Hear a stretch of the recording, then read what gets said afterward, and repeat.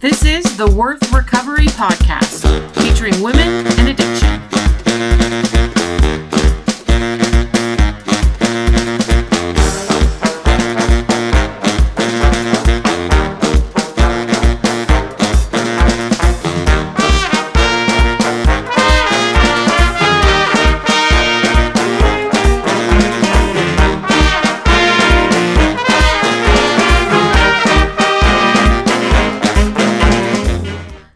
Friends, welcome back to Worth Recovery, a podcast featuring women and sex addiction. My name is Amy, women and addiction in general.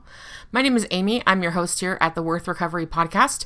I'm a sex addict and a food addict. I've been sober since December 2nd of 2012. And I'm excited to be back with you. This is kind of episode 100. Like, it's episode 100 of the numbered episodes. 100 episodes. That's crazy. But there's a few like bonus episodes in there that I did in my car that aren't really numbered. So, and the first one I did as 0. So this is not really like the official 100th episode, but I want to call it that because it's like numbered episode 100. And I am just incredibly grateful. I know that the last few months I haven't been recording as often, and that's okay for my life.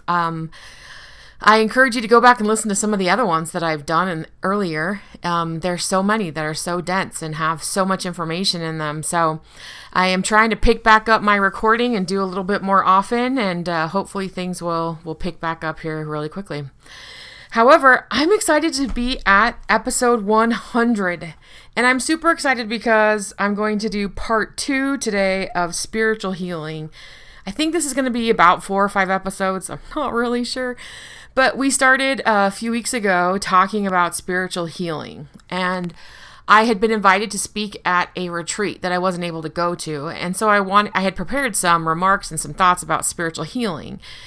And I wanted to be able to share those with you and with everyone else on the podcast show and just kind of share my thoughts on spiritual healing. Now, before I jump into that, though, really quickly, our Seattle event is coming up in just a couple weeks, just like 2 weeks. Actually, I think 2 weeks from the day that this episode will be released will be our event in Seattle. So I hope that you're going to join us. I hope that you're coming. We've got an incredible lineup.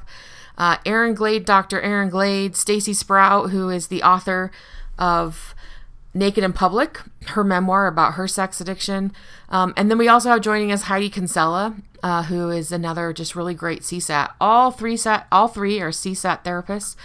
All will be speaking to us, one on trauma repetition. Dr. Erin Glade will speak on trauma repetition. Stacy Sprout will be speaking on healing our sexuality. I'm really excited to hear this one. Just about moving our sexuality from the profane to the sacred. And I'm excited to hear about that.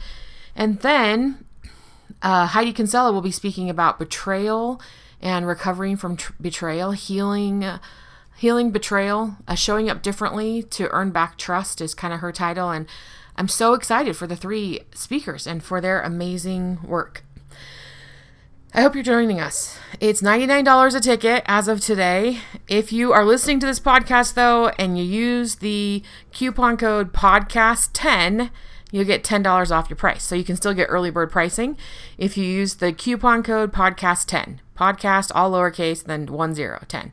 So if you use that discount code, that coupon code, you can get $10 off your admission and still take advantage of early bird pricing.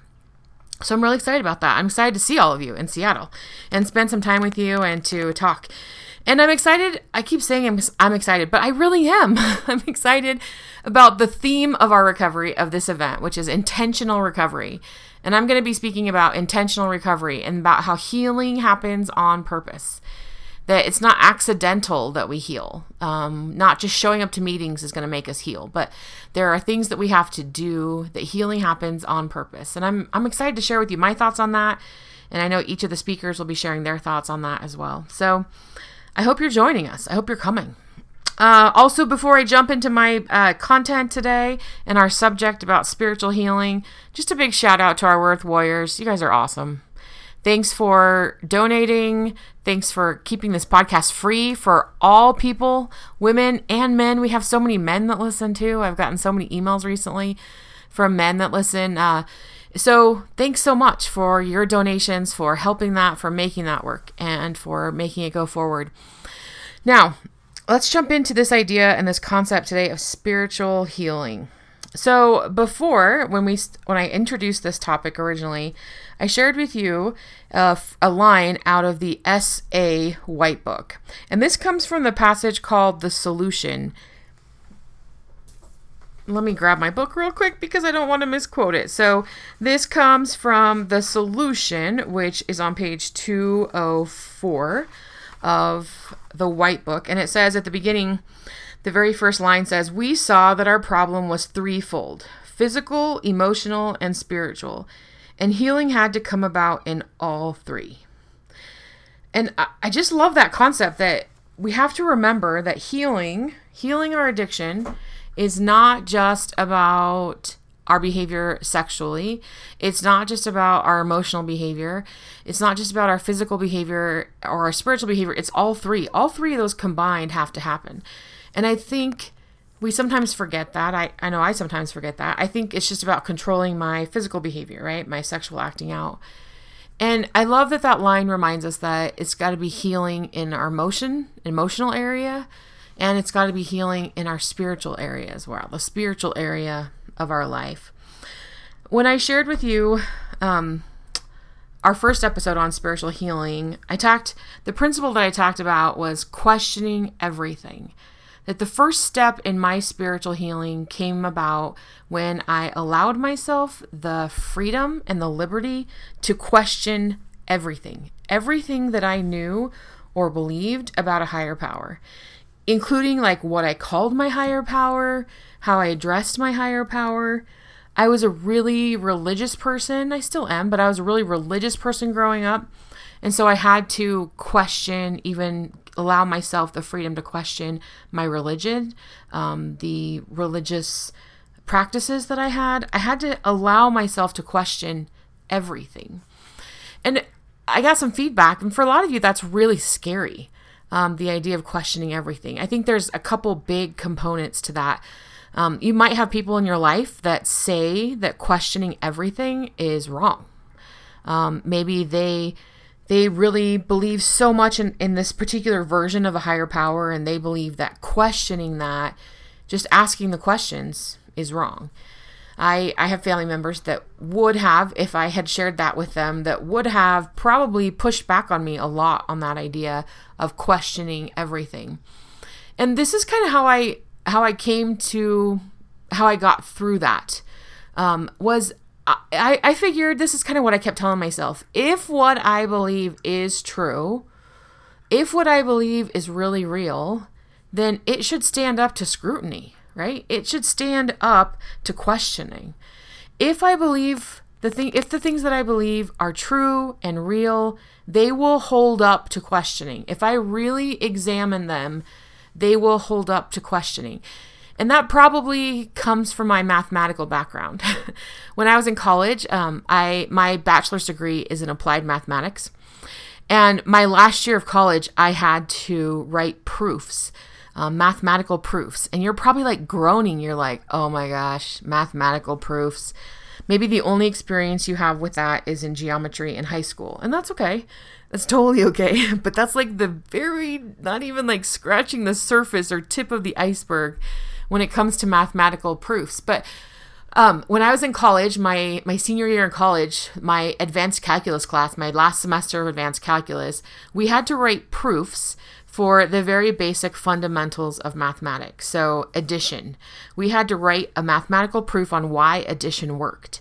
And we had to write a mathematical proof on why subtraction worked and why multiplication worked and the identity properties and all these different properties of mathematics, like the real basic core mathematical principles. We had to learn to write these mathematical proofs on why they worked. And one of the ways that you write mathematical proofs is that you make an assumption that it's wrong. So you make an assumption, you say, well, maybe 1 + 1 does not equal 2, right? So I'm just going to assume that principle doesn't work. And then you go through the logic of why, if that's true, if it doesn't work, if it's not true, then you go through the logic and say, well, if that's not true, then 1 does not equal 1. It's kind of this big long thing. But basically you come to the conclusion that nothing works, that it's not, that it doesn't happen. It can't work. And so because you come to the conclusion that that principle or that assumption that you made is not true, then you can go back to the beginning and say, because this is not true, then I know that the principle of addition has to work. Maybe that doesn't make sense to you. Maybe I'm not adequately describing that. But one of the principles of mathematical proofs is making the assumption that it's not true. You make the assumption that it's not true, and then you follow that logic and see if it works at the end, right? And if it doesn't work at the end, then you know that the assumption you made is false. And so that says that because this is false, then the converse or the opposite has to be true. And that's kind of how I approach this idea of questioning everything, right? I just approached it from the standpoint of, well, if it's wrong, then I'll get to the end of the logic. I'll follow that logic through and I'll get to the end and I'll realize, oh, well, this isn't wrong. This isn't working. This doesn't work. And so I can make adjustments accordingly. I hope that helped you.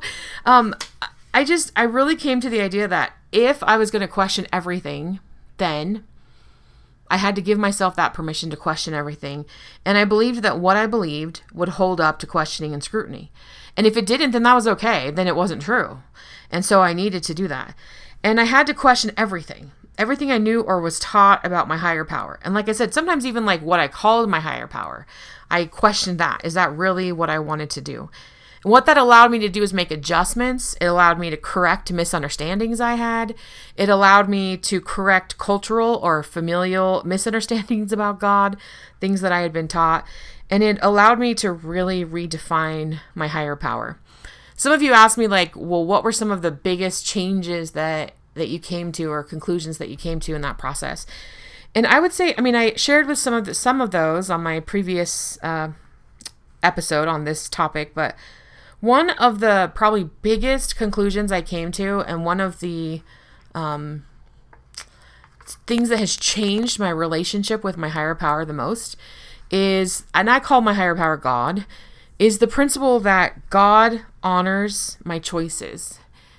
And so God, I really believe that my higher power, my God, honors my choices. And honors not as in like worships my choices, but honors in the definition that says that to accept as valid or to show regard for, or to accept and acknowledge personal responsibility for one's action. So my higher power honors my choices.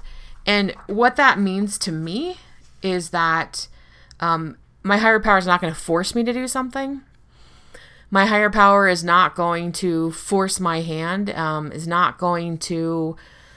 a lot of times I used to blame my higher power, like, you're making me do this, or you're putting me in circumstances where this is the inevitable result.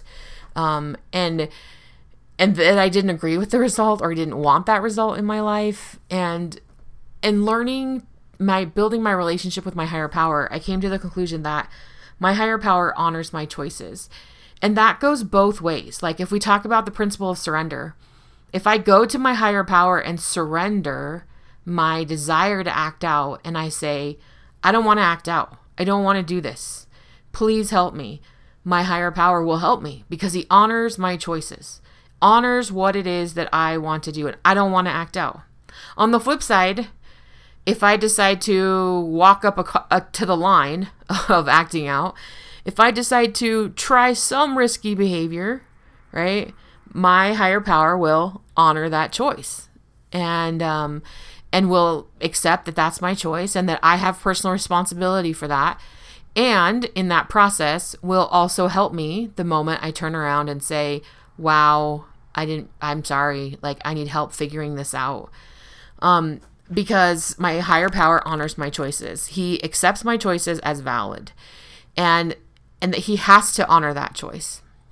And that's one of the things that has really helped me in my relationship with my higher power, because I no longer feel like I'm struggling against this idea of like, you have to do this, you have to do that, you have to do this. I think there are some things that help me and things that don't help me, and my higher power honors those choices. And whatever choices I choose to make, my higher power honors. And that means that I have to accept responsibility for the consequences of those choices. And so when I make the choice to walk up to the line of slipping or the line of relapse, and I get in a situation where my body responds or something happens and it's, again, my choice, I've done that, my higher power honors the consequences of that. If in that moment I say, oh, just kidding, I need to stop, I want to stop, I'm done, this is not what I want, my higher power will honor that choice. And either way, my higher power helps me to move forward in the right direction, no matter what that is. But my higher power is not going to force me to do anything. Anyway, I hope that helps you. That was one of the biggest changes for me in my spiritual healing, was just that my higher power will honor my choices. Now, today, though, I want to talk about, with like the 10 minutes we have left, I want to talk about the second principle of spiritual healing that really changed my spiritual life. So the first principle being question everything. Allow yourself to question everything. And the second principle was prioritizing a spiritual life. For me, prioritizing a spiritual life was huge. Now, we learn in the big book, right? So we're told in the big book of AA, this is at the beginning of chapter 4. In my version, it's on page 44. The first paragraph just, says, in the preceding chapters, you have learned something of alcoholism or sexaholism or whatever aholism you want to put in there. We hope we have made clear the distinction between the alcoholic and the non-alcoholic. If, when you honestly want to, you find you cannot quit entirely, or if when drinking you have little control over the amount you take, you are probably alcoholic. If that is the case, you may be suffering from an illness which only a spiritual experience will conquer. So that's the last line I want to talk about. We're told that we might be suffering from an illness which only a spiritual experience will conquer. And to me, and if you read through just the 12 steps, right, the majority of the steps use the word higher power or God in the steps. And I think it's really interesting that first step, right, came to believe, no, that's step 2. In the first step that we admitted we were powerless over lust or over sex or over our sexual behaviors or over alcohol, and that our lives had become unmanageable, right? So we made a decision. That was kind of our choice. And then in the second and third steps, our higher power honors that choice. We came to believe that a power greater than ourselves could restore us to sanity, step 2. And then step 3, we made a decision to turn our will and our lives over to the care of God as we understood him, right? So in step 1, we make that choice that we are powerless and that our life is unmanageable. We come to that realization. Steps 2 and step 3, our higher power honors that choice and helps us out. And then you can follow that pattern throughout the entire steps. All 12 steps kind of follow that pattern of we do something, we make a choice, and then our higher power helps us to follow through on that choice and to have a spiritual life and a spiritual experience. And then we end in step 12 saying, having had a spiritual awakening as a result of these steps, right? And I just love this idea that we have to have a spiritual awakening, a spiritual experience, a spiritual life, that healing has to come about spiritually for us. And the only way I have found to maintain sobriety is to maintain my spiritual life and to prioritize that spiritual life above everything else. Some people tell me, like, even above my sobriety, like my spiritual life has to become above my sobriety. And I say, well, if you believe that your higher power wants you to stay sober, then yeah, your spiritual life becomes almost above your sobriety, if not at the same level, because your higher power will help you with that. I can't stay sober without the help of my higher power. And if I start acting out, I lose that relationship with my higher power. I feel like those two things are kind of symbiotic and really work together. But I have to prioritize my spiritual life in order to maintain my sobriety. I love this part in the green book. This is the SAA green book. It's kind of towards the middle. It's on page 99, and there's just a little like 1.5 page. It's kind of long, but bear with me here because I think it's really important. It says the steps, this little section is called "The Steps Are the Spiritual Solution." It says some of us started out as a tourist in SAA meetings. The member who shows up every week or every other week, who shares at meetings, who may even buy and read the literature, but who doesn't get a sponsor, doesn't work the steps, certainly never stays for a business meeting, and who won't stop acting out on his or her inner circle behaviors for more than a few weeks at a time before the next relapse. This resistance to surrendering to the SAA program is rooted in pride and stubborn unwillingness to admit defeat, despite the pain and consequences already experienced. As an SAA tourist, we cling to the belief that we are not really powerless and that just going to meetings, maybe combined with going to church or seeing a therapist or just getting a slip signed or just reading a book, will be enough to turn things around without too much inconvenience. Many tourists drop in and out for months or even years before one final crisis brings us to our bottom and makes us willing, at least, to get serious. This experience brings into focus the difficult truth that no addict is compelled to work the suggested steps in this program. A member can't be kicked out because he relapsed or because she hasn't moved past step 1. Tradition 3 assures us that anyone with a desire to stop addictive sexual behavior, however slight the desire, is welcome in SAA. In our experience, though, meetings are important. They are not sufficient for recovery from sex addiction. We need the spiritual solution offered by the 12 steps. To be sure, meetings are where most of us first encounter the steps, learn about the program, find our sponsors, and share with others our desire for recovery. But if we want to actually experience recovery in our lives, there are no shortcuts. We have to work the steps to experience the fruits of working the steps. The steps are the spiritual solution to our addiction, leading not only to a life of abstinence from our addictive sexual behavior, but to a fulfilling life of service to our brothers and sisters in recovery and beyond. The spiritual awakening described in step 12 puts us on the path of service and connects us with our higher power. This awakening is the foundation of a responsible and joyful experience as we seek and find our higher power's will for us, both in our individual lives and in the life of our fellowship. And for the priceless gift of recovery, so astonishingly simple, so freely available, we are humbly grateful. We invite all suffering sex addicts, inside and outside the rooms of SAA, to join us with accepting this gift. I love this idea that sometimes we're just a tourist in meetings, that we come, we don't come, we come occasionally, or we believe that just attending meetings but working with a therapist, I don't actually have to work the steps, or that, I maybe work the steps occasionally, kind of in the tourist attitude, once a little bit, that type of thing. But that in order to really experience recovery, the book tells us, we have to have that spiritual awakening. And that requires us to prioritize our spiritual life. So I wanted to share with you just one way that I prioritize my spiritual life. So first of all, we have to realize that a spiritual life is all about connecting with our higher power. We have to be able to connect with our higher power. And we have to be gentle with ourselves because relationships take time.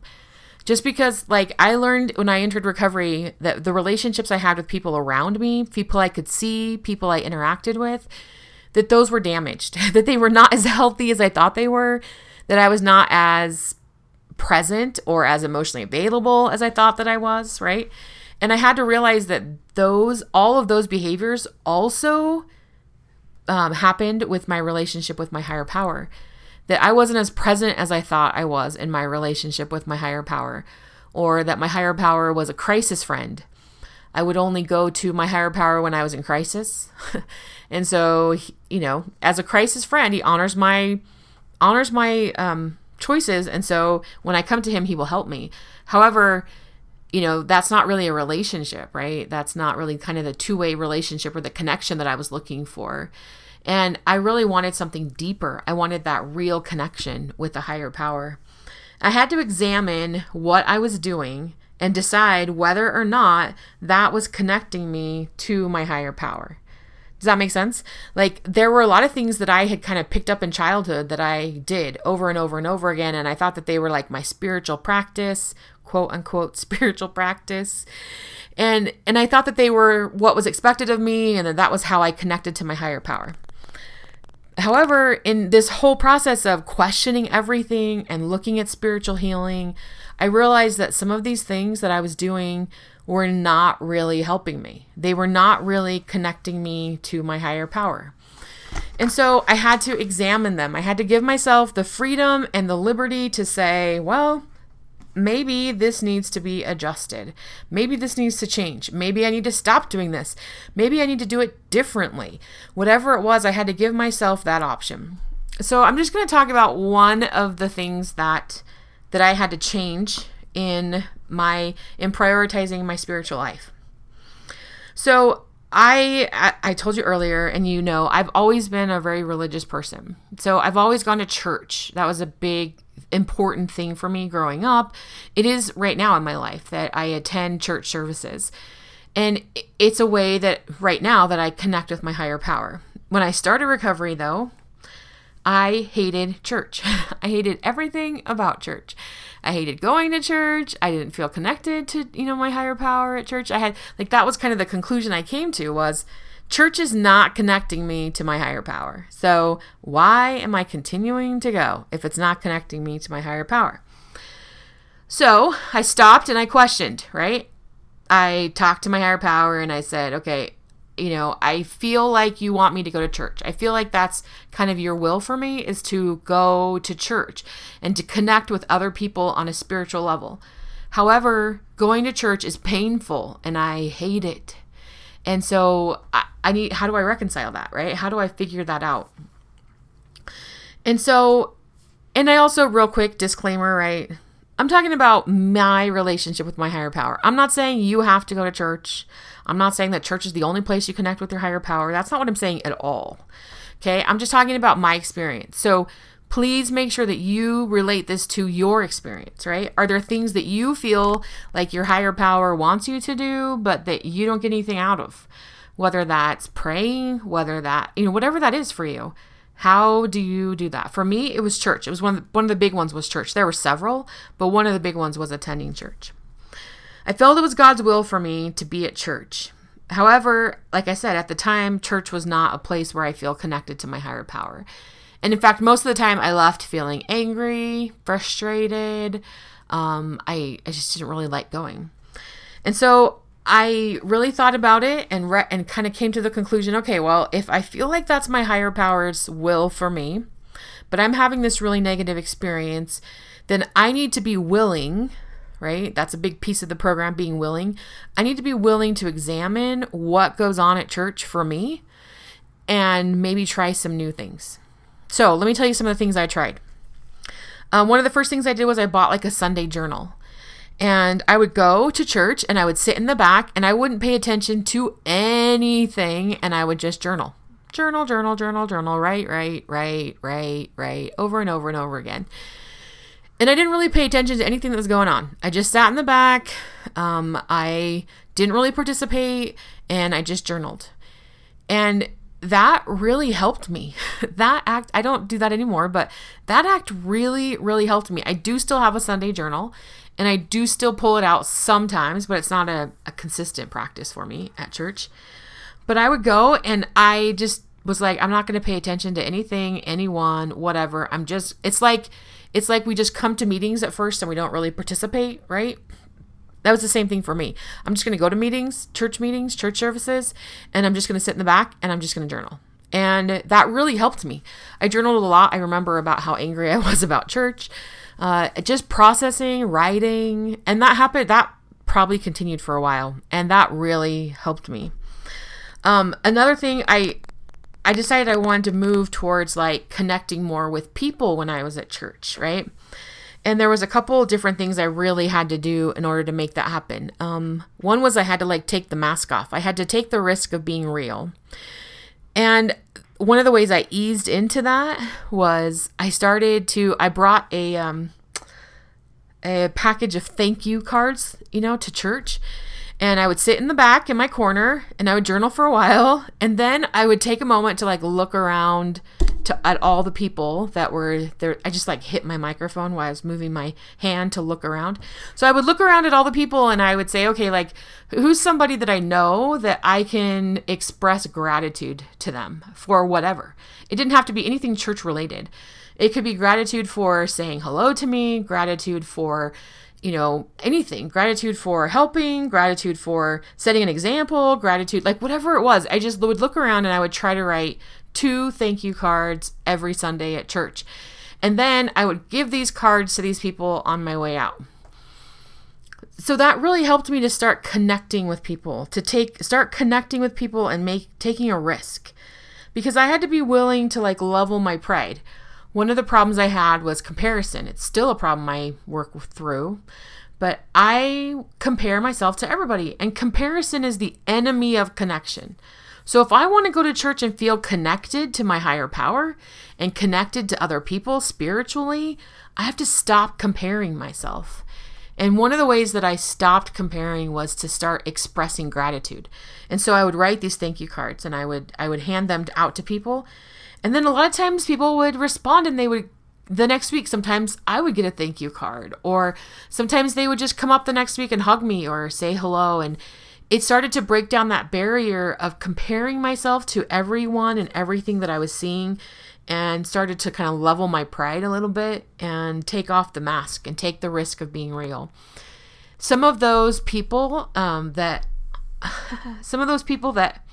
I connected with at the beginning of my recovery at church through these thank you cards are some of the people that are still incredibly close to me in my life. And I'm so incredibly grateful for them. That was a really big thing for me.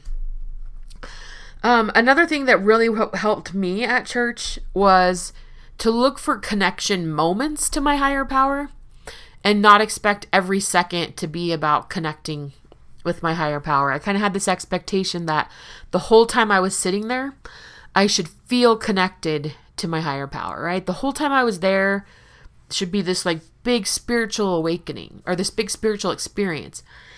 And I realized that just wasn't true. That there were different moments throughout the meeting where I could feel connected to my higher power, that it wasn't going to be kind of this sustained thing for a long period of time.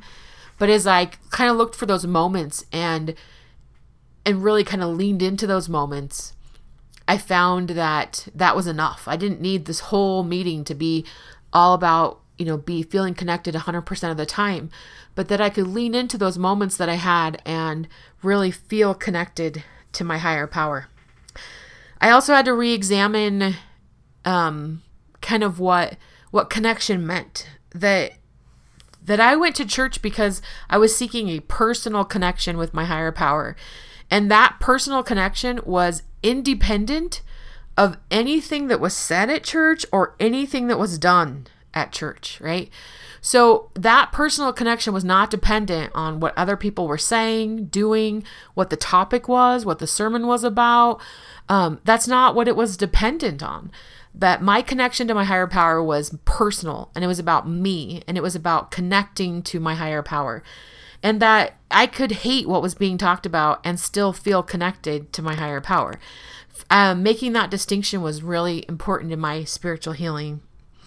And then the last thing that I really had to just kind of challenge myself on was I had to be willing to get up and walk out. I had to be willing to walk away if it just wasn't working. There were many times when I would just get up and walk out and just go home. There were just times, especially at the beginning, where it just was not working. And I didn't want to be frustrated and angry. And I wanted to connect with my higher power. And so I had to be willing to get up and walk away. And those were hard moments for me, but they were moments that were real. I was being real. Now, this process, just around this one idea of going to church, took, I would say, probably a year of trial and error. A year of trying different things, doing different things, being willing to walk away if it wasn't working, being willing to take the risk of being vulnerable, understanding that that my personal relationship with my higher power was independent of anything being said or done, that what other people said and did not affect my relationship with my higher power. Learning to be independent there and not codependent was really a really difficult year of struggle with me. However, I will say this, it has been worth it. Because just in that process, I learned so many different things about my higher power and how to connect with my higher power. I learned that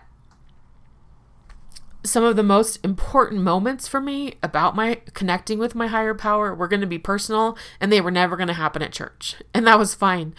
I learned that my higher power will honor my choices. When I make the choice to try, my higher power will be there to help me and inspire me and give me ideas on different things that I could change, different things that I could do, different things that will help me. I also learned that one of the ways that I connect with my higher power is expressing gratitude. That is one of the most important ways that I connect with my higher power. Expressing gratitude for things in my life, but especially to the people in my life. I find that those thank you cards did more to change me than they probably ever did for anyone else. And being willing to express that gratitude for the things that people do for me allowed me to connect with my higher power in a better way. So, in conclusion, I just want to kind of share that we have to prioritize and work at our spiritual life. That it's not something that happens just by chance. Just because we say out loud the third step prayer doesn't mean that we actually enact the third step prayer in our lives. Just because we say, it's by the grace of God that I'm sober today.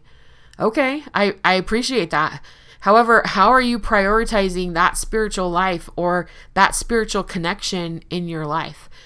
If you're not connecting on a daily basis, like step 11 tells us, like step 10 and 11 about that kind of daily inventory and conscious contact with our higher power, if you're not doing that on a regular basis, I encourage you to start today, to start really making time for that relationship in your life. Because that relationship is what will keep you sober more than any other relationship, more than your therapist, more than your sponsor, more than your recovery coach, more than your team at your recovery meeting. That relationship with your higher power is what will help you the most. Don't be a crisis friend with your higher power. Don't be a tourist with your higher power where you show up occasionally and kind of peek in on, how's things going, right? And not really allow it to sink into your life or live it on a daily basis. It's that spiritual awakening, that spiritual life, that spiritual connection that will change our lives for the better. It's what will keep us sober and what will give us back this life that we want to live. Give us back this whole life that we want to live in recovery. In step 12, it says, having had a spiritual awakening as a result of these steps, we tried to carry this message to all alcoholics and to practice these principles in all of our affairs. Many of us exclaimed, "What an order! I can't go through with it." Do not be discouraged. No one among us has been able to maintain anything like perfect adherence to these principles. We are not saints. The point is that we are willing to grow along spiritual lines. The principles that we have set down are guides to progress. We claim spiritual progress rather than spiritual perfection. No one does spiritual life, spiritual recovery perfect, but we have to be claiming spiritual progress. Spiritual progress rather than spiritual perfection. We have to be claiming spiritual progress in order to move forward in a meaningful life. I hope that you find this helpful today. I hope that you can take a moment today and really, really connect with your higher power. When I say at the end of every podcast that I pray for you, I do. I connect with my higher power every day, and I take a moment to just express my appreciation and my hope that those of you that listen to this will connect with it and that it can help you in your recovery. I'm so grateful for a higher power. I'm grateful for the power that that my higher power gives me to stay sober. That through that grace and through that concern and care, the care of my higher power is in step 3, that I can move forward and that I can find answers, direction, guidance, inspiration, help, all of those things in a higher power. And I'm grateful for that. I hope that my challenge for you today is to take time today to connect with your higher power. Make sure that you take time, take moments, and that you keep at it. Maybe you're frustrated. Maybe this isn't really working for you right now. That's fine. Keep at it. It took me a year to figure out the church thing for me. A year. And in that process, I learned so much. We have to keep at those relationships. Relationships take time. We have to be patient with ourselves and allow ourselves to try and try and try again. So I hope that helps you today. As always, ladies and gentlemen, I hope you remember that no matter where you're at in your life, no matter how far you think you've gone, no matter what's going on in this very moment, no matter how disconnected you feel from your higher power right now in this moment, I want you to remember, I hope that you remember that you are worth recovery. 100% worth it. I know that. If you don't, just rely upon me until you can figure that out for yourself. I think about you, I pray for you, and I love you. Until next time, Amy.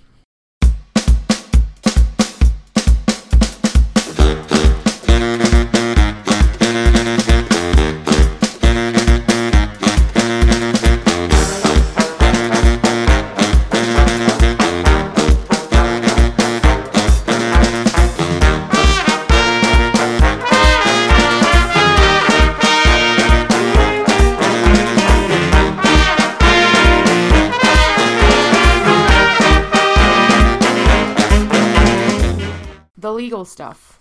The mission of Worth Recovery is to dispel shame and build hope in the lives of women struggling with and recovering from sex addiction. I am not associated with any 12-step group, religious organization, or therapeutic clinic. I am an addict sharing my own experiences and recovery.